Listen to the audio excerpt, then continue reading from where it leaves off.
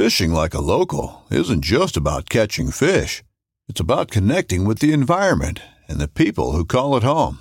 It's about hearing the stories and traditions that have been passed down for generations and sharing unforgettable moments with the people you meet along the way. Fishing like a local is having an experience that stays with you forever. And with Fishing Booker, you can experience it too, no matter where you are. Discover your next adventure on Fishing Booker. This upcoming concert season will be all about the boots, and Tecovas is your stop for the best in Western style. Tecovas has seasonal and limited edition offerings this spring and summer, including men's and women's boots, apparel, hats, bags, and more. All Tecovas boots are made by hand in a time-honored tradition with timeless styles that are always on trend. And Tecovas has first wear comfort with little to no break-in period. It's hard to find this level of comfort paired with this level of style. Stop by your local Tecovas store, have a complimentary drink or two, that's WCB style, and shop new styles. The smell of fresh leather and friendly staff are at your service. Many stores even have leather custom branding to make your boots truly personalized. And with regular live music and events, there's no in-store experience like it. If you can't make it into a store, just visit tecovas.com. That's TECOVAS.com. They offer free shipping on all boots, as well as free returns and exchanges, and ship right to your door. Go to tecovas.com and find your new favorite pair of boots today.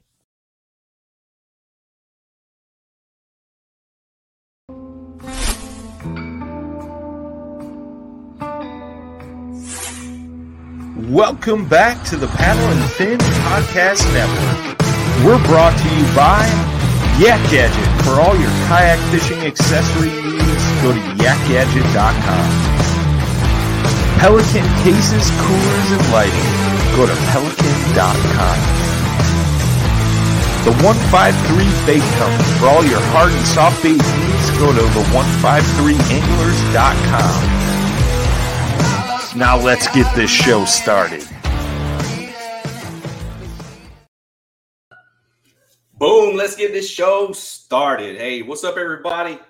Welcome back to another edition of Chasing the Tide, your saltwater connection on the Paddle and Fin Podcast Network. I'm your host, Dustin, back with you for another segment here. Just give you a little recap of what's been going on the past few weeks. Old Salty went up north and fished one of the Northeast Texas Kayak Bass League's events. They kicked off their fall series on Lake Athens. I went up there, did a little pre-fishing in the evening, and threw a one-knocker spook all day and pulled off a second-place finish. So I was pretty stoked on that to get out the salt water here and go try to chase some bass and see if I can still catch them. And ended up getting pretty lucky. So, yeah, it's been going on. Been on the water, kind of scouting for a trout tournament coming up. We have some, a few cold fronts here and there, but we definitely need some ones to stick around a little bit longer. It's that time of year, that transition. Water's cooling down. Days are getting shorter. It's just some days after the fronts with the high pressure, just having to downsize baits a little bit has helped. But, there's been some fish moving. Like what I'm seeing, there's still some redfish in the marsh. So everybody get out there and catch some fish. We're going to go ahead and bring our guest on right now. I got somebody, Texas local here. I'm going to bring him on tonight. Michael Escamilla in the house tonight on Chasing the Tide. What's up, brother? What's going on, brother? Oh, man, just rolling. Pulled out the Christmas decorations and all that. Went to the movies today. Went with the family. Went and saw the Ghostbusters Afterlife. It's pretty dang good stuff, man. My wife got you hanging Christmas lights, huh? Oh, I'm not hanging Christmas lights. We just pulled out the tree and all the little gnomes and all. She's like, it's a gnome theme this year, like little Christmas gnome. This is pretty cool. Yeah, my wife did the whole Grinch thing, man. She set up November 1st. Oh, wow. Yeah, we got a Grinch blow up the other about a week back. Yeah. I'm gonna put that out and I'll put some stuff up. I don't hang no lights, man. I don't think I'm not a fan of that, man. I'm not a fan of the lights. I'm not a fan of the lights. Now, if I did do lights, it would just be the little single white ones, just the round, like the old school lights that go around the roof line. I think that looks pretty cool. It was nice and clean, yeah. I don't want no Griswold funk, dude. You know what I'm saying? Yeah, I got you. Oh, man. Yeah, but thanks for coming on the show, man. We'll start out. Just give everybody a little backstory, introduce yourself, tell everybody where you're from and, fishing history and kind of what led you into that plastic boat. Yeah, man, I appreciate you having me on, man. I started off pretty much just like everybody did, Back Creek fishing, going down to the coast with the family, heading on the pier. Yep. I grew up about 20 feet from a little creek, and I would catch grasshoppers out in the field. My grandfather was a farmer, so we'd have crickets and grasshoppers, and I'd get a little jar full of them, man, and head to the creek and just hang out there pretty much all day, and put it on a bobber and watch little bass, little channels come through, and that's how it started. And man, I've been here pretty much Texas just about my whole life, about 33 out of the 35 years I've been alive, and just enjoy fishing in general. And it started as a kid, and it was just a little hobby. And that addiction run starts early, though, man. It starts early, man. It kind of petered out when I went to college and focused on other stuff in school and cars, all that stuff. And now that I'm getting older, getting slower, man, it's more of a passion, put it that way. True that. Definitely. Yeah. Same here. Same, man. And man, I honestly, it wasn't very big, on the majority of my family, but my dad kind of put me on it. It was more of a pastime, like a bonding time. You know what I mean? Our family didn't really do it, but my dad, he didn't know much about it.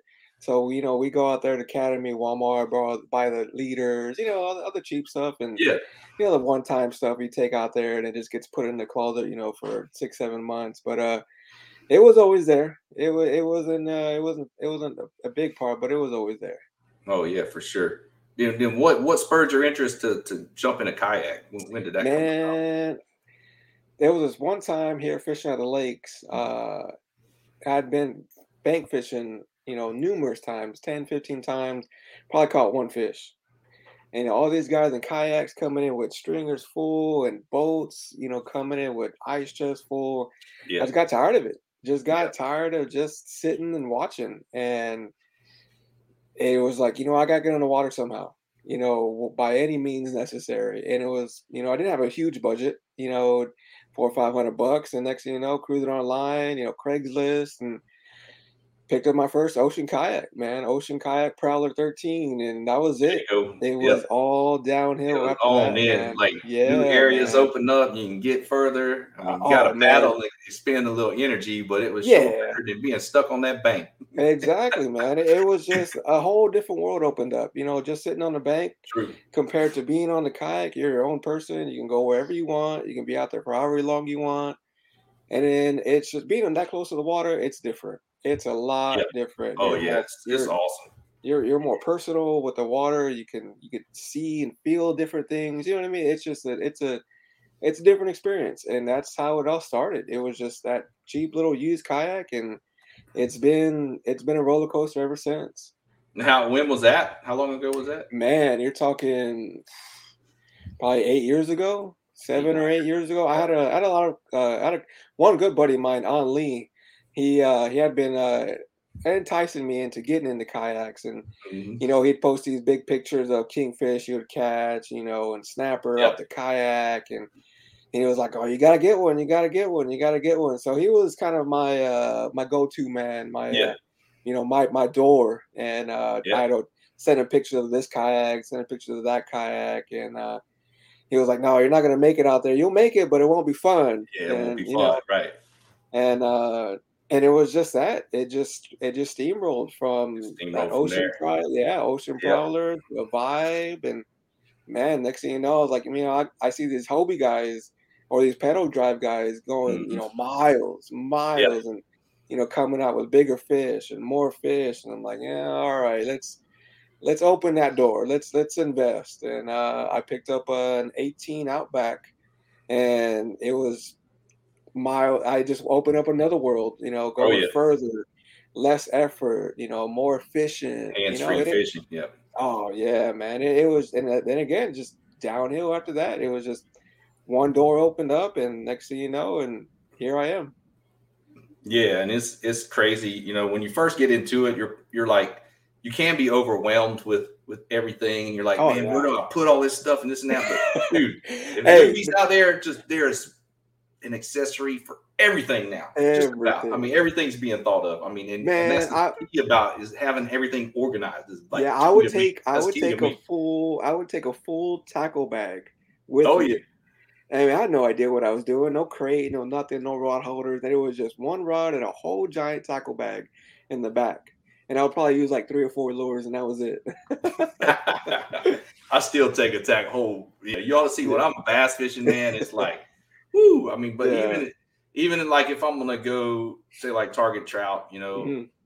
like this time of year, I'll have a small little Plano box with 4 or 5 corkies and some soft tines. Then I'll have Yeah. some jig heads, and then I'll have like the money bag that Bass Mafia sells, Tackle Warehouse sells. I'll have Okay. that with my plastics and some extra jig Yeah. heads and maybe my leader in there. And then it's Uh-huh. waterproof, so I can throw my phone and my keys in there and it fits in the crate. Yeah. And I might have a backup box with some top waters and this and that, depending on water tip and all that. Yeah, I still pack a good bit of tackle. It's just it's that bass fishing.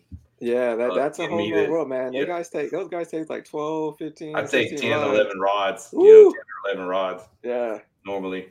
But That's I like, crazy. I'm saltwater side too, though. I'll find myself sometimes with 5 rods. I'll have a of top course. water, I have a corky, I have like a double D on there. I'll have a big swim bait or glide bait plastic, and then maybe a popping cork at times. Always ready to go. Always ready to go. Adapt to what they're gonna eat, sometimes. Yeah, man. But yeah, it's crazy to think, man. I get people ask me all the time, why you got on them rods? And them guys in the boats. I said, man, so I don't have to retie and kill my time, especially during the tournament. I don't want to have to stop. Yeah.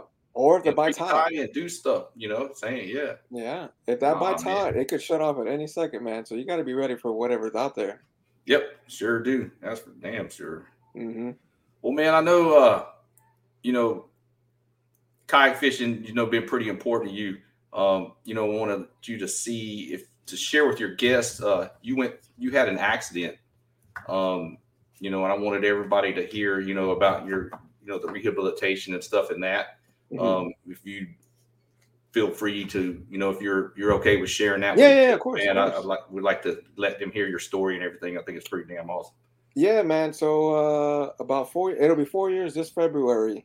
Had a little kickback, with some buddies, bonfire, barbecuing, and I went to relight the fire. Dumb mistake with gasoline, and the actual fumes around the gas tank backdropped it into the little gas tank I was using, and it blew up. And that was pretty much one of the last memories I remember of that night. And I woke up 2 weeks later at BAMC in the ICU, and I spent 52 days in BAMC with about 40% of third-degree burns over my body, my arms, or hands, stomach, legs, and yeah, man, it was actually the rehab process. The people in that rehab that kind of sparked kayak. I hadn't just got into it. I was beginning to get into it, but it was them that kind of just boosted that interest. It was during the rehab process. They try to find things that you were doing in your previous before your accidents, and I told them that I was just getting into heavy kayak fishing. And at that point in time, we were just getting mobility back in my arms, my hands, and they're asking me, well, what do you do when you go kayak fishing? It's like, well, the majority of the time I'm lifting this 50, 60-pound kayak off the ground into the bed of the truck, or lifting it over the head and putting it on top of the rack. And I was like, all right, well, let's start manipulating some of the stuff that we have in the rehab at our BAMC. So they had me, deadlifting, 20, 30 pounds and carrying buckets with weights in them, and, getting my balance back on a balance ball. And then as I progressed, they were like, all right, well, we're going to need you to start taking this stuff home. We're going to need you to start doing these things by yourself, away from us. And it was that inspiration, that fire is like, if I could do it here in rehab, I could definitely do this at home. Yeah. And, gaining my independence back is what it was. It was going from my wife taking care of me, like a baby, like a grown baby. Yeah. Brushing my teeth, feeding me, cutting my hair, my nails, and then slowly gaining my independence back. It was more so, let me do this to prove to myself that this is just a speed bump that I can overcome this. And that's what it was. I would go outside and lift my kayak, or I would, see if I could, put it on the bed of my truck or unload it, getting my rods together. And it came down to where I needed to learn how to retie leaders, or retie loop knots, or change out lures. It was the basic stuff that we take for granted, stuff that comes second nature when you're on the water, like reaching Right. back for a rod, or Yeah. just basic stuff that people don't even think about. It was those things that I had to relearn. You gotta say, with third-degree burns, you had to have some skin grafts and stuff. Yeah, and man. things like that. And your mobility took, might have changed from the way the skin stretched and healed. yeah, And exactly. stuff like that. Yeah, you relearning everything. And it was, and then being out there, having that independence, kind of, it was something I didn't want to let go. And I just Right. completely involved myself in it, to where this is my happy place. Everyone has their Zen place, Yeah. their time away, or that was my, and it still is, and it'll Yeah. be there till the day that I die. That's where I can go, and nothing else that going on in the world. This is my zone. This is my area. This is where everything disappears, and I can just focus on this one thing. It's true decompression time for sure, Oh, especially when big time. there's a lot of times in the marsh that you're by yourself. There's And a lot it of is areas you can go spooky. and find stuff by yourself, or when you're fishing at night under the full moon. Yeah. There's areas you can go and you'll be by yourself. Yeah. And it's just in times like that where you can reflect and Oh man, and they really say true get into some deep thoughts out there. Sometimes. yeah, man. I see there's a couple, I see it every once in a while on Facebook or on Instagram, is that a lot of fishermen don't go fishing for fish, they'll go fishing to find themselves, and finding, a higher power and stuff like that. Yep. And it was that. It was if I can go through what I went through, what else can I overcome? Yep. How much further can I take this? You know what I mean? True. Oh yeah, right on, man. Thanks for sharing all that, man. Yeah, of course. Just to come back from that and have drive and and then aid in the recovery and stuff is pretty cool. Definitely, for sure. man. Yeah. So moving into this little list I got, sometimes I'll take the time and try to get an outline and everything. That's why you see me kind of glance down at everything. I take my glasses off, because I get a glare. And it's like, man, see a glare. if we didn't have a list, we could probably ramble on about whatever for hours. I know we probably didn't even need a list, but I try to keep it a little bit structured on this. Yeah, no, I got you. Kind of keep me rolling. I'll throw some stuff off the hip every now and then, though. I'll cut up some too. Yeah, man. So you coming back after the injury and everything? I mean, you still had to have a few surgeries here and there. So when you need mealtime inspiration, it's worth shopping Kroger, where you'll find over 30,000 mouth-watering choices that excite your inner foodie. And no matter what tasty choice you make, you'll enjoy our everyday low prices, plus extra ways to save, like digital coupons worth over $600 each week. You can also save up to $1 off per gallon at the pump with fuel points. More savings and more inspiring flavors make shopping Kroger worth it every time. Kroger, fresh for everyone. Fuel restrictions apply. The accident, really started messing with my hands as far as the skin getting tight.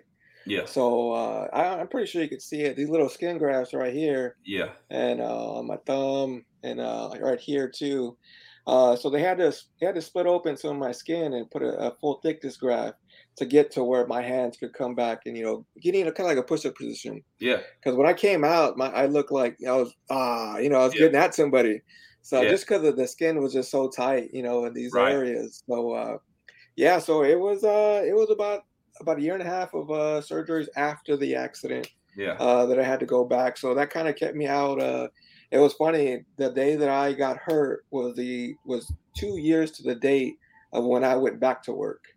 So it was a year and a half process, and then like 6 months of being independent before I was able to go back and be efficient at being a mechanic again. Put it that way. So yeah, man, it was. I met so many awesome people, in the kayak community that I probably would have never met had I not been part of the kayak community. That's crazy. I'm talking from Houston to Rockport to the 956 area down in the valley. There's a big old group of all of us that through Facebook groups and all that we kind of keep up and eventually run to each other on the water. Yeah, yeah, exactly. Yeah, for sure. But yeah, look how, I mean, just I wanted to get your viewpoint of, you know, what you've seen as far as San Antonio area, the growth that you've seen. I see a lot of San Antonio guys in some of the offshore events too. It seems like there was a good surge of a lot of guys driving down to fish offshore from San Antonio also, which is pretty cool. Yeah, man. I mean, it's from what I've seen in the past just 3 or 4 years, it's gone from an interest, and then of course COVID hit, so people were anxious to get out on the water, get out of the house, and what better way to get somewhere by yourself than on a kayak? You know, you're definitely out on the water, you know, away from everybody, and that kind of just sparked it over here in San Antonio. People, you know, looking to get on the lakes, get on the rivers, or you know, just to get out of the house, period. And it was just the last 2 years alone has gone from, you know, people just talking about it, you know, in small groups to where, you know, you got groups from all over Texas, you know, meeting up and having meet and greets, and people, you know, people traveling from Houston to come fish, you know, Corpus waters, or, you know, Austin coming down to Corpus, or hell, even us going down to the valley, you know, stuff like that. And it's fun. It's fun to meet these people that share these same passions with you, you know, these same interests. And because you end up at the kayak launch, or end up, you know, getting back into the truck, and you end up spending more time at the kayak launch, you know, chopping it up versus being on the water. You know what I mean? And and I've met people from all over, you know, Texas, just new to it, and it's gone from people just being in these, you know, everyday kayaks to, you know, complete strangers being in these $5,000 motorized. Completely just, it's been an explosion, put it that way, and it's good to see. You know, it's good to see because it grows a community a lot stronger and a lot bigger. You know, in case you do get in a bind, or if you need advice. You know, I've known a lot more kayak guys to be more informative and more helpful than not dogging on the bank guys or the boat guys, but you know, kayakers have a different edge to them as far as being helpful, put it that way. Yeah, for sure, definitely. So offshore, you know, you've gotten to enjoy some of that over the years. You know, what's your favorite fish to go out there and target when you get a chance? Man, go ahead. You know, the beach launches is cool because, you know, if some people might be listening elsewhere in Texas, there's a lot of beach access we have in vehicles. So that's what you can cool here, is that you can drive and kind of pick your launch point and kind of set it up due to wind and current and all that. So give a rundown of that. Some of your memorable trips and catches on offshore. So what I wanted to go out and catch were kingfish. You know, you're seeing these guys hold up these giant fish, you know, off a kayak, you know, tie 6 miles offshore, and that's what it enticed me to get a pedal drive. I wanted to get out there and catch a big old kingfish. And it's surf launching. It's crazy. It can get gnarly at times, you know, and you really gotta go out there with a friend or somebody that's been out there before. Yeah, you definitely don't want to solo offshore fishing. Oh, yeah, for sure. And we're lucky. The group is good. Yeah, and we're lucky here in Texas, you know, to where we can drive on those beaches. You know, out in Florida, you know, you gotta either drag your kayak over the dunes or from the parking lot. Or through the parking lot, man. It's that soft white sand over there that's pretty dang crazy. If you don't have the balloon tires, you are hurting. Yeah, but we're fortunate enough to where we can still drive on the beaches for now. But yeah, it was it's the learning curve getting through those breakers. It isn't too bad, you know, getting out there and, you know, trolling for kingfish, and that's what really wanted me to get out there. And it's fun, man. That initial kingfish run is nothing out awesome. there. It'll dead stop you in the middle of the ocean. You know what I mean? Yeah, super cool. And get them fish like that, man. Yeah, for sure. But you know, that kingfish kind of vibe kind of died out, and it was more so let's get into like some, you know, some snapper or some some other pelagics, Yeah. some Jack Crevalles, stuff like that. Cobia, lean. Cobia, They man. like to hang out around structure too. We're great. We have near shore standpipes and some of the short rigs near shore within 2 or 3 miles that we can get to in a kayak. Yeah. That's some pretty cool options we have. But at times some kingfish will move in, super, super close, around the jetties. And I've even seen people passes. catch them off the beach too. Yeah, off the beach also. Yeah, yeah, man. So that was really cool. That was the inspiration to get out there, just catch a big old kingfish, and that re-entry, man. That'll really make you kind of man up when when you're coming in that way. So it's always good to stow your rods and pull your lures off if you can. Yeah, I'm if you get flipped. Yeah, by no means I'm not a professional at it, but I've learned some tips and tricks, and how to not lose so much gear. Put it that way. Yeah, you learn how to read the water.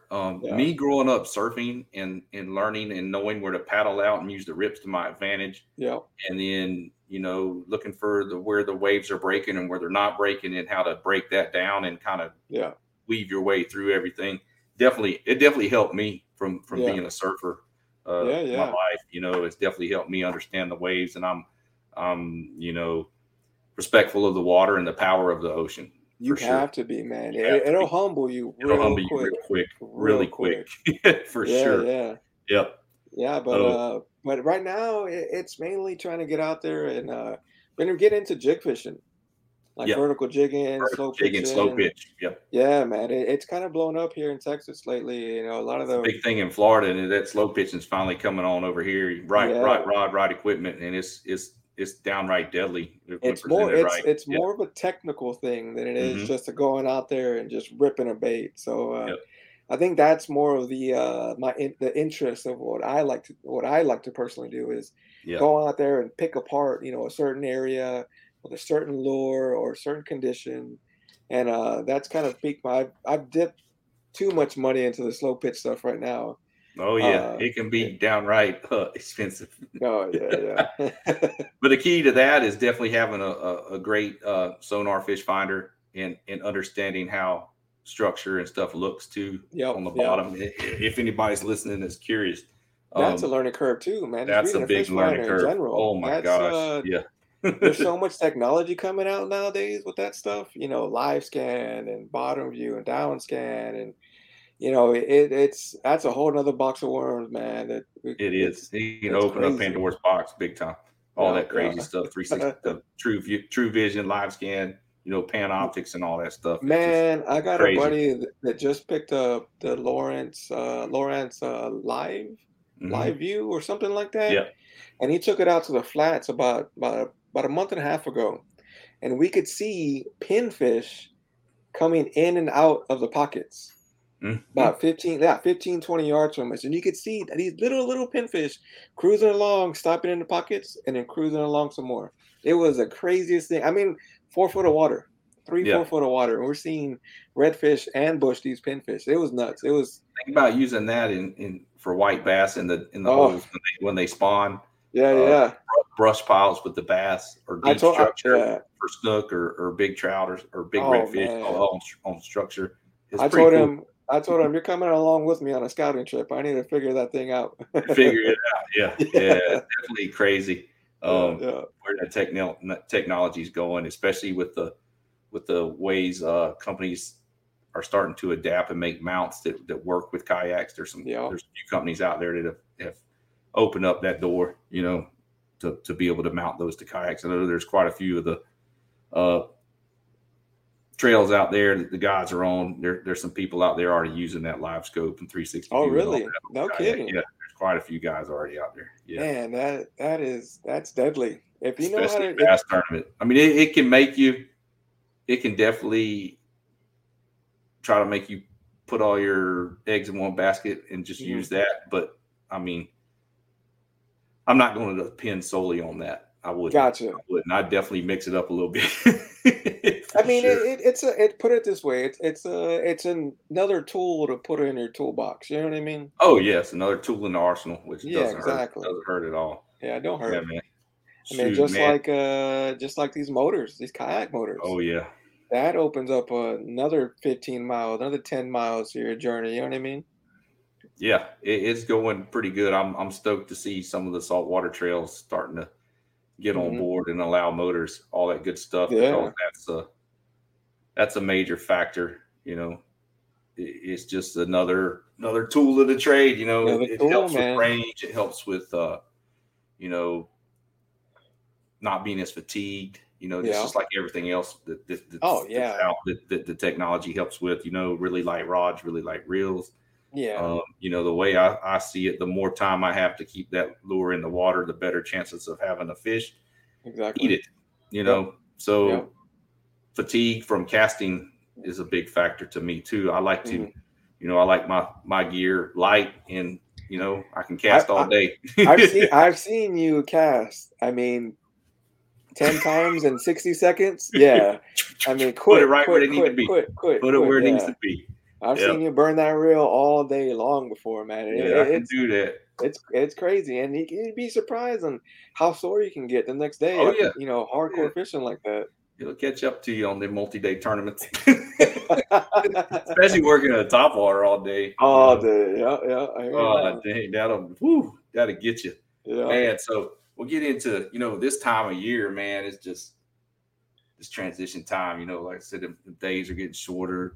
The water's cooling off. Yeah, the fish are gonna start fattening up for the winter and all that. And then it's time for me to start switching gears and chasing some trout, trying to get that dirty 30. Yeah, man. Everyone's trying to get in that group, man. It's a coveted group. You know what I mean?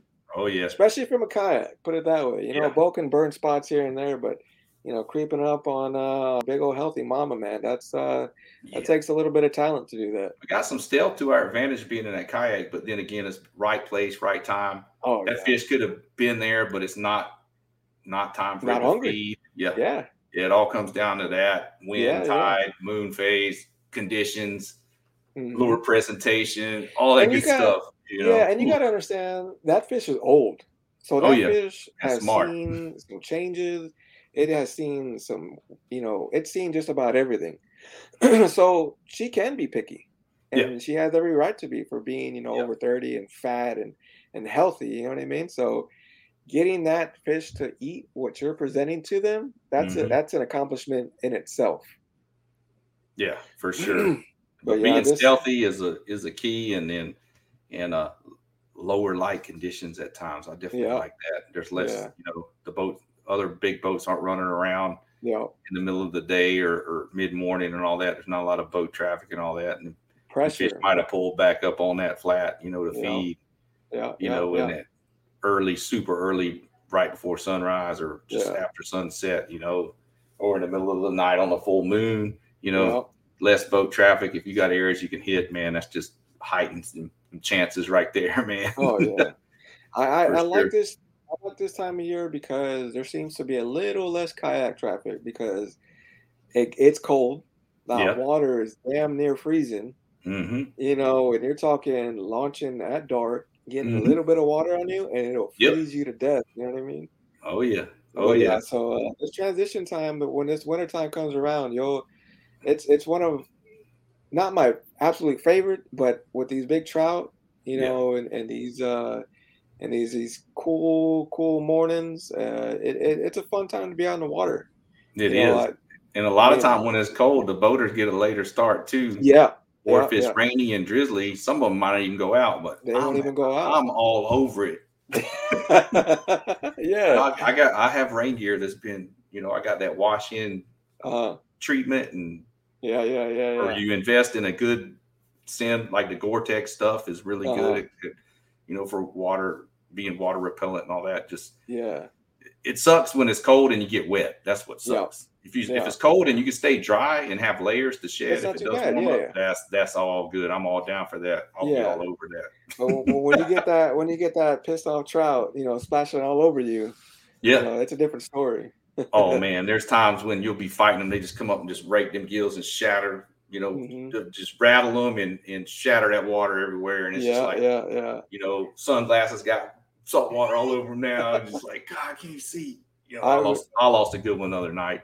Oh, really? It was about 2:30 in the morning, and had to and had a good fish already, had one, and I had a really good thump, and it tacoed my corky, and I don't know how. It's just unbelievable how those fish can strike a lure so fast, and then taco it, and then not get a hook in their mouth. It's just like crazy how quick they're just so ferocious sometimes. Man, that thump, you feel it. But I had that. Yep. I hooked the next one. I thought I had good hooks in it, but it only when I saw it, I didn't have my net. I had left my net at home. And my headlamp was kind of acting up, but I could see the fish come up beside the kayak. And the water's pretty clear where I was at. Yeah. And it was just like, and then that lure just later. And it was definitely pushing upper 20s. It was definitely a big fish. Yeah. Not over 30, but it was up there. I tell you what, man, that thump is something else. Those are some aggressive fish. There's nothing like that big thump when you get it like an over 25. You'll hit it like it's a freight train, and you'll know you got a good one on. Oh yeah, they'll pull drag when they're 24 or bigger. Yeah, it's a totally different category of fight than a 18, 20 inch, 21 inch trout. Oh yeah, they're a totally different class of fish. Mm-hmm. Man. I mean, I've only caught, my biggest one is like 26 and a half, but I've caught a bunch of 25s, and I've caught a bunch of 20s. And that 20 to 25 range, man, they're pissed off every time they get a hook in them, man. They are mad. You know what I mean? Yeah, I love trout. I'm obsessed with them.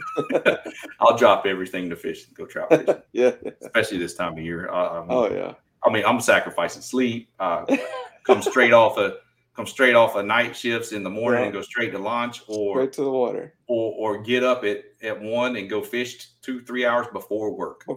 Yeah. That's how mad I can get at them when big ones are pushed in and feeding and the conditions set up right. I'm not going to miss. The conditions are set up right. I'm not going to miss it. Sometimes not when you be on the water, dude. Yeah. You got to fish when you can. Put it that way. Oh yeah, for sure, man.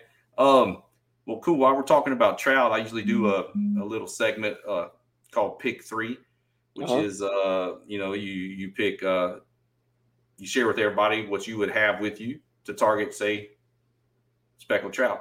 Yeah. Rod, reel, setup, line, lure. Okay, cool. Run down the 3 setups you'd have with you. If you don't mind. Man, my first setup would definitely be a baitcaster. 7 foot, 30-pound braid. Probably 20-pound mono. I haven't done fluoro, but 20-pound mono, and a topwater. Spook Junior Bone, man. That's my confident topwater. I love that thing. If the conditions are right, I would throw it all day, like you were talking about earlier. Throw it all day. There's something about that blow up, man. That topwater blow up. Oh yeah, it's like nothing else. Yep. Yeah, man. I've had some pretty good trout on some topwater, and but that'd be number one. Number 2 would definitely be a spinning setup, like a 2500 and a 7-foot rod, 10-pound. I recently got into 10-pound braid, only because I can cast that thing a mile. Oh yeah. And 15-pound mono, same thing. And I would have a jerk bait on that one for sure. No, I would have a paddle tail.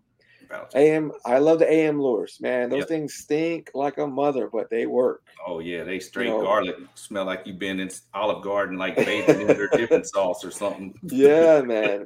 And I like that they came out with I think it's a 5 or 6. Magnum. Yeah, the big one. Yeah, the big one. I love that one. On a big old weightless, hook, throwing it on top of some oyster or something, man. That's definitely a go-to for mine. And a third would be probably another baitcaster. Baitcaster on 7-foot rod, same thing, 30-pound braid. And I like throwing jerk baits. I really got into throwing a lot of big jerk baits. Mm-hmm. Opalas, like the 5 or 6 inch long. Vision 110, Mega Bass makes some good ones. I was going to give a shout out to Jeff Brown out of Florida. If nobody, look him up on Facebook. He's from the Pensacola area. Okay. He does custom painted jerk baits, and I just got a couple from him, the 110 size, and they're painted like a speckled trout, baby speckled trout. Exactly. And I've done really well on those, and I've done well on some of his croaker imitation, his IU print, IU color schemes. Just they're real iridescent purple. Yeah, those look great. But he's done some really cool baits for me. But I was stoked to hear you say jerk bait, because there's not a lot of people in Texas that use that tactic. Like if they're not hungry, you entice them with that rip, and wait. Pause. Boom. Especially the ones that suspend and don't float back to the surface. Exactly. The suspending jerkbait. It's kind of like a Catch 2000. It's a lip. It's a twitch bait that does the same thing. It kind of pauses and suspends. The jerk baits, I use them a lot on the bass side. When the water's starting to get around 68, 65, 60 and cooler. There's just something about that, the way that bait presents itself, like just a moving bait fish. It kind of darts when you twitch it with slacking the line. It kind of darts from different directions too. It kind of gives a vision of an injured bait fish, and it really, if you can downsize. I know Matrix makes a pretty good one. Matrix baits makes a little smaller one that swims really well. I've had great success on those with some of the ones that only run 2 foot on the flats over the sand pockets. And then I have some great ones around the deeper shell and pylons and structures too. Like that's one of my favorite baits to throw, dude. I love throwing those. Yeah, definitely. Even it's that pause. That pause is what I get the most strikes on. That pause. It's that rip, stop. And it's a thump too, just like a corky thump when you pause it, just like that. They hit it like a freight train. Rip the rod out your hand. Exactly. Sure enough, they sure will. If you're not expecting it, they'll sneak up on you. I've got some good corkies, man, but that's a patient game for me. And you gotta be dedicated to that. You know what I mean? Yeah. The other night I had them. I was probably in about 2 foot of water, flat. The grass is kind of backed off. It was pretty clear. And I was working at corky the same cadence, like a real fast twitch, like I would a top water. Okay. In the upper water column. It wasn't a floater, but I was keeping it in the upper water column. And they were just straight crushing it like that. I was basically twitching as fast as I could reel it in. Really? Like burning it and twitching it. And they were freaking straight killing it. That's crazy. Yeah. Yeah. There's so many ways to put a corky out there, man. It all depends on like just know what the fish want, man. Sometimes they want that thing slow and just a twitch here and there, or a slow pull and reel, or just flutters real slow. But that night, dude, they was straight moonlight crushing it. That Bay Mistress, custom corky, Texas Custom Lures, custom corky, Bay Mistress. Nice, they was straight smashing. I gotta give those corkies a shot this winter, man. See if I can get that bite down. Yeah, they also make that double D. It almost looks like a soft tine. Okay. But it swims really well with just reeling it. You just reel it down, it'll swim about 1.5 foot down. So it works really good over submerged shell that's only 2 foot deep or so, 3 foot deep. You just burn it and pause, burn it, pause, burn and pause, burn and pause, and then throw some twitches in there. It kind of gets erratic, but it swims pretty good just reeling it in. Jay Watkins offers a lot of good tips on those. That guy's just a flat out legend. Sweet. In the Texas big trout scene, just fishing in general, guiding and everything on the boat side. But he always shares some great stuff on his Instagram, and man, those lures are straight fire, man. I've used them for finicky redfish in the marsh, and they that pause, they just gulp because it suspends too. It doesn't quite float up real fast. So when you burn it real fast and pause it right in front of them, it's just sitting there, and it's just like that redfish is like, ooh, what is it? Yeah. And they got a really cool flash. They got a bone on with gold size. It's just fire in the marsh. Okay. Oh man, they look so good when they. Man, I already got so much tackle. I might just add some more to it. It'll be like a tackle score in my garage. My wife, oh yeah. She don't have any room. I got one whole side. Can't even put a car in there. It's a kayak trailer full of kayaks and a whole wall of crap. Lures, right? Yeah. Man. So yeah, San Antonio, man. What's up with them Twin Lakes, man? We got anybody doesn't know, which a lot of people in Texas do know, we got redfish in the freshwater. Yeah, man. A lot of people still freak out, especially how big those fish can get, man. Oh yeah, there's some brutes in there. There are some pigs in there, seriously, and they're a whole different version of redfish. They're a whole different category of redfish. They look the same, but I'm talking these fish have 40 feet to dive into and to hang on. You know what I mean? Mm-hmm. You know, when you pull them up, you know, when they're really schooled up, you know, I've caught a 26-inch, I think it was 10 pounds, 10-pound redfish. Oh yeah. And he looked like he swallowed a football. That's Mm-hmm. how fat he was. Yeah. And yeah, man, we're lucky to have him here in San Antonio. They definitely did right by putting those fish in, to bring more people out there. And I think they stocked like 750,000 between the two lakes, if I'm not mistaken. You know, they do it yearly. Yearly. And they got a stocking program year round. They can't breed, so that's why they're continuously stocking. In the fresh water, they cannot breed, but all they do is eat and eat. Eat and swim, man. Eat and swim. Eat and swim. Yeah, for sure. And right now they're going for catfish, but you can still get a lot of reds. There's obviously a man-made lake, and it's power. And they're power plant lakes too, so the water does stay warm. Yep. So they use the lake as a giant regulator. They're growing all year. Yeah, they're growing all year. So you can catch them around the warm areas of the lake, and where they're schooled up, and they're still gorging on shad and tilapia and stuff like that, and they're fun, man. If you're trolling 2 rods at a time and you run through a big old school, you're definitely gonna double up, and that's chaos. And when it's pretty cool. Yeah, trolling around, rattle traps, crankbaits. Then you get on top of a school, you can pitch a flutter spoon down to them and all that. I got to experience it for the first time. A few months back at the Fanatic tournament there. Caught my first few freshwater redfish. It was pretty fun. I didn't get only big ones, but it's still fun because like you said, there's water. You're in 20, 30, 40 foot of water, and those redfish, when you hook them deep, fight way different than a redfish on a flat. Big time. They'll just pull and power pull. And dig. Yeah.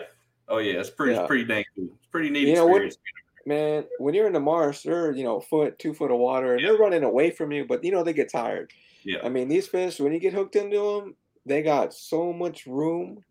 And I like catching them on light tackle. 2,500s, 2,000 size reels. It's fun. You know what I mean? And if you get a big one that's over 35 inches, you're going to be fighting him for a while. Yeah. For a good while. I had one that was like 22 inches. I was like, man, this might be a good one. I might be in the money. And I pull it up. It's like a 4.5 pound fish, which is big for a 22-inch fish. But it's like, man, I thought it was a monster. Way bigger than that. He was fighting. Oh my gosh. It was pretty dang cool. But you also guide up there, huh? Yeah. I do. So I had been taking out a family and friends, for years, past 4 or 5 years, and my wife was like, why don't you get your guide license? Why don't you start, making it official? And I did. I took the class actually with Rudy Anda. He's the other kayak guide out there too.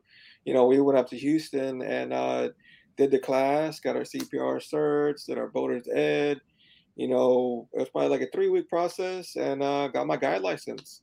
Got the trailer with a double-decker trailer on now, and was fortunate enough to win a tournament and got another kayak, and that put me in a good position to where I could take bigger groups of 3, and it's been fun. The summer was great, man. The summer, I mean, it was, if not every other day, definitely on the weekends I was booked, and being able to take those people out there and have them enjoy what I love doing was payment in itself. Put it that way. Share that and aid in people learning more, tips, techniques, and everything. And it was fun. And I'm talking, people that has fished before but never fished for redfish. And I had people that have never even been on a kayak before.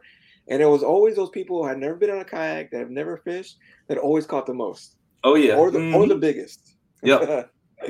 But share with everybody the name of your guy. It's the same thing, Third Degree Fishing. Third Degree Fishing. Yeah, y'all follow this right there. You follow Mike along on Instagram. Third_degree_fishing. Yeah, man. Third Degree Fishing Guide Service, kayak guide service, I guess you can call it. You have a Facebook page for that also? Yeah, same thing with Facebook. And a YouTube channel. And a YouTube, man. The inspiration behind the YouTube wasn't so much for the guiding. It was just to really just show people like. Shared. Yep. Yeah, fishing? it was to help people out, showing that, what I'd been through, and Right. to not give up. You know what I mean? I found what really mattered to me most, and what helped me get through that hard time. And it just kind of just flowed right into being the guide, and Yeah. sharing my experiences, and what you can do. Just because you get knocked down, you can still get back up and still continue life. Little different lifestyle I got going on now because of the Yeah. accident, but it's still doable. You know what I mean?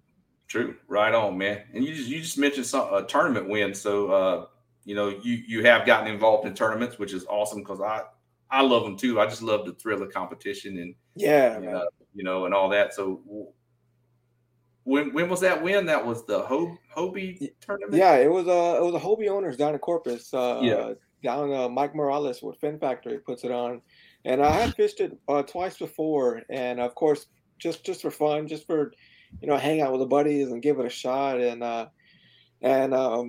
but this last tournament, it was in an area that I had fished once or twice, and I'd went out there a month before prior with my now fishing partner Albert Guzman, and we went out there and fished the area and didn't really find much. He actually broke his drive, or broke his the belt on his 360, Yeah. and luckily he had a motor, so he was able to hoof it back. And I stayed in that area, caught a couple fish, nothing too exciting. Yeah. And the day before the tournament, I went out, and of course I didn't meet up. I just saw other kayakers there. I think it was David Morset, Corey Ogle, and we're all good friends. And we said, screw it, we'll just all kind of scout together. And Yeah. man, we booked it across from the boat launch all the way across the intercoastal, probably like a good 4 miles, 4 or 5 miles. And we said, screw it, we'll just start over there. We'll let the wind push us all the way back to the boat Yeah. launch. And so we fished that area. Nobody really caught much, and I drifted back to the closest island to where the boat launch was at. And Hmm. I came into this pocket, and I hit one. I think it was like a 25. I was like, all right, cool. Let me move over a little bit further over, like another 40, 50 yards down, and boom, I hit a 28. Hmm. And I hit that 28, and I was like, all right, that's it. I can't burn this area. The tournament's Yeah. tomorrow. Yeah. Let me throw him back, and count my blessings. Yeah. Right. So next morning, I think there was 60 or 70 of us in Hmm. that little marina, and it was a shotgun launch. Yeah. And me not Oh having man. a motor, Yeah. I was like, man, I gotta book it. I gotta beat everybody out there. And I don't think I've ever been that winded in my entire life on my Oh kayak. wow. Yeah, Had that Hobie moving, yeah, man. I human was supposed, powered. Yeah. yeah, man. Felt like I was put powered, and there was only my partner beat me because he had a motor, Yeah. and another really good buddy of mine, Eric. He had his Torpedo, and of Hmm. course he smoked me out there. Yeah. But luckily, I was able to pull up to the area that I had found him in, and Nobody else was there. no, I mean there was people here and there, and they were Close just and kind of yeah. spread out, Yeah. and man, it was the best fishing day I've had in my entire life. I don't think I'll ever have a flats redfish day any better than that day. I I had had one of those this year too. Man, I had a triple limit. I had caught 15 redfish over 25 by Mhm. 7:45, 8 o'clock. And I was throwing back 26s, 27s. Yep. But I think the second fish I caught was a 27 3/4. And I was just it was just like I had the hot hand. There was no other way to explain it, but it was just the best day I had in my entire life so far. And by 10 o'clock, I had the two fish. No, by 9 o'clock, I had the two fish that I wanted to turn in, and but it would just kept hitting them. Yeah. And me and my partner now, Albert, we stayed in that area the entire day, Yeah. literally the entire day, from the time that we started fishing to the time that we left, which was like maybe 45 minutes before the weigh-in time. Yeah. We stayed there all day, and we came out first. I came out first. He came out second. Hmm. And there was one point, there was one fish that he caught, and I was like, this dude, it This was dude is huge. yeah. This dude's Yep. gonna beat me, and he's fishing right next to me. And I mean, either way, it was it Yeah. was it was an incredible day. Having him next to me, and being able to call him my partner now, it was a good day. It was one that I'll take to my grave. That if I ever do Yeah. have kids, it'll be the day that I'll tell them that was my best fishing day ever. Yeah, I was fortunate enough to come out with the win. I won an Outback and some cash, and it helped it helped jumpstart the guide service is what it really Right. did. That's You awesome, know, dude. Yeah, and it was just one thing led to another, and it's I've been grateful to have the success I'm having lately. yeah. I know what you're talking about. That type of day you had. It just when you have those days, it's like, man, you got to reflect on them. I mean, I had that during the KFT tournament in Kayak Fishing Texas group, their tournament in June. I had the exact same thing happen. I went to catch trout earlier. I got a decent keeper, and I was just like, you know what? I'm going to go launch to my redfish spot. I'm going to go find them. And I went straight out there, and, it was crazy. By, the first few casts, I think I had a 27.25 right off the bat. And then I ended up catching the two 27.75s to max out the two redfish. No kidding. Because it was a slot limit. And I probably caught, I think I had 7 or 8 more fish that were 27.25. Wow. And then over 25, I probably caught 30 redfish that morning. Yeah. And I was off the water, at 12:45 or so, 12:30. I was done fishing. It was just insane. I launched there about 8:30, my second spot. So 8:45 to 12:30, it was just on, man. And it was dead calm. It was supposed to be nasty weather that day, and it ended up being really nice. And the wind was light, and the bite. I thought the bite was going to be tough, but it was just good. Gosh, they were just. It's crazy just how one of them days, man. Oh yeah, it was just insane. I like that when that happens, man. It's just those days are let's put it this way. I can have more skunk trips than I can ever tell you about.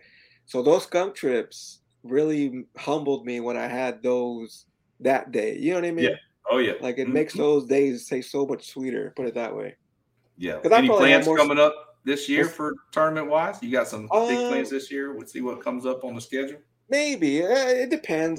My partner, he's an avid tournament guy. He likes going out there and competing, and if he eggs me on, I'll join him on if it's a team tournament or something like that. Yeah. Or y'all just had a win for the Cats event back in October, right? It was him, man. He had the hot hand that day. We were able to split up and fish 2 different areas, and I went to a confident area that I thought I was gonna just slay him, and I caught 22s, 23s, and luckily he went to his confident spot and he pulled out a fourth place win for us. Yeah, we got 4th place, and then big fish too, right? He had the big fish. He had a pig. I think it was like an 8-9 or something. Yeah, almost a 9-pounder, man. Giant freaking slot red, man. Yeah, man. And it's good fishing with him, man. He's it's weird to say this, but he's like my yin and yang. You know what I mean? Yep. Like he has a different personality, completely different from mine, and we kind of balance each other out. And it's fun fishing with him because he can be this real high intense guy, and I can be the real low mellow guy, and just that's how focus. Mike Fiorenzi is to me. I'm the one that's all like freaking hoppy and jumping crazy, and he's a little more low key. And he fishes dirty water in different marsh areas up north. Yeah, and then I do that too, but I fish the flats down south. Yeah, and that's how this year went for us. Those first few tournaments, we fished some stuff, and he said, "Man, I haven't burned spoons in forever." I was like, I said, "It's easy. You got it. It's all good." And he adapts well too to different conditions, which is great. Yeah. Being able to deal with all that, especially weather and different conditions that can have effect. But tournaments for me are just, I just love competition. It's pretty damn and they're fun, man. They're exciting. And the weigh-ins, the meetup, everybody's hanging out, have a couple cold beers or drinks, and there's some food involved normally. And it's all good. So anything for the upcoming season, you looking forward to anything in particular? I know Galveston Redfish Series is coming back. Hunter Welch has got that going, a team event. Nice. I know Saltwater Angler Pro Redfish League is supposed to have single man events. Okay. And hopefully Cats and Matt and all them get something together, or maybe have more than a few trails. Maybe they'll have those are 3 or 4 this year. Man. Oh yeah. Yeah. Those are fun tournaments.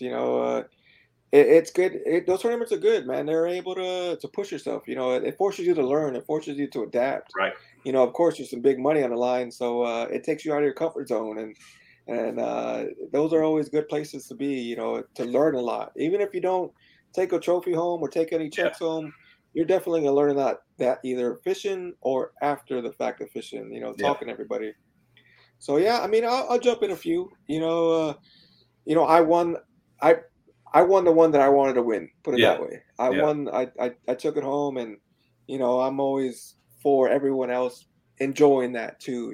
So because it's a great feeling to be standing and be around all your peers and friends that are there, and it gets down and you hear the weights and you're like, okay, I'm heavier than that, man. Yeah. And then you hear your name first place and you're just like, oh man. The wave of emotion is unexplainable. I mean, it's pretty damn cool feeling. Yeah, and I was fishing against a lot of people that I look up to. I mean, a lot of people that I admire, people that I take advice from, and just to be able to stand, and fish next to them and actually, pull off a win.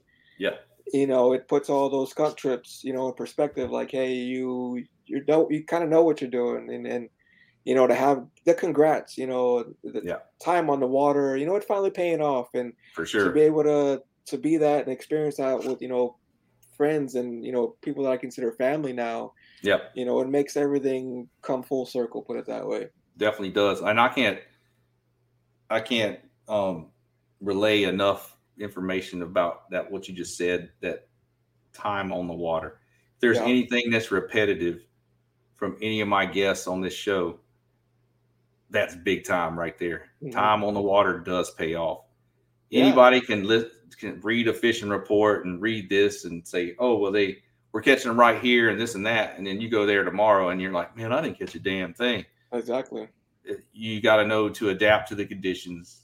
Oh, man. And what to throw, what bait present, tide, wind, salooner times, all that good stuff all comes into play. And time on the water definitely helps figure all that out. And the ability to have an open mind and to want to continue to learn also, not being so like tunnel vision. You got to be able to see the whole picture, not just that everything.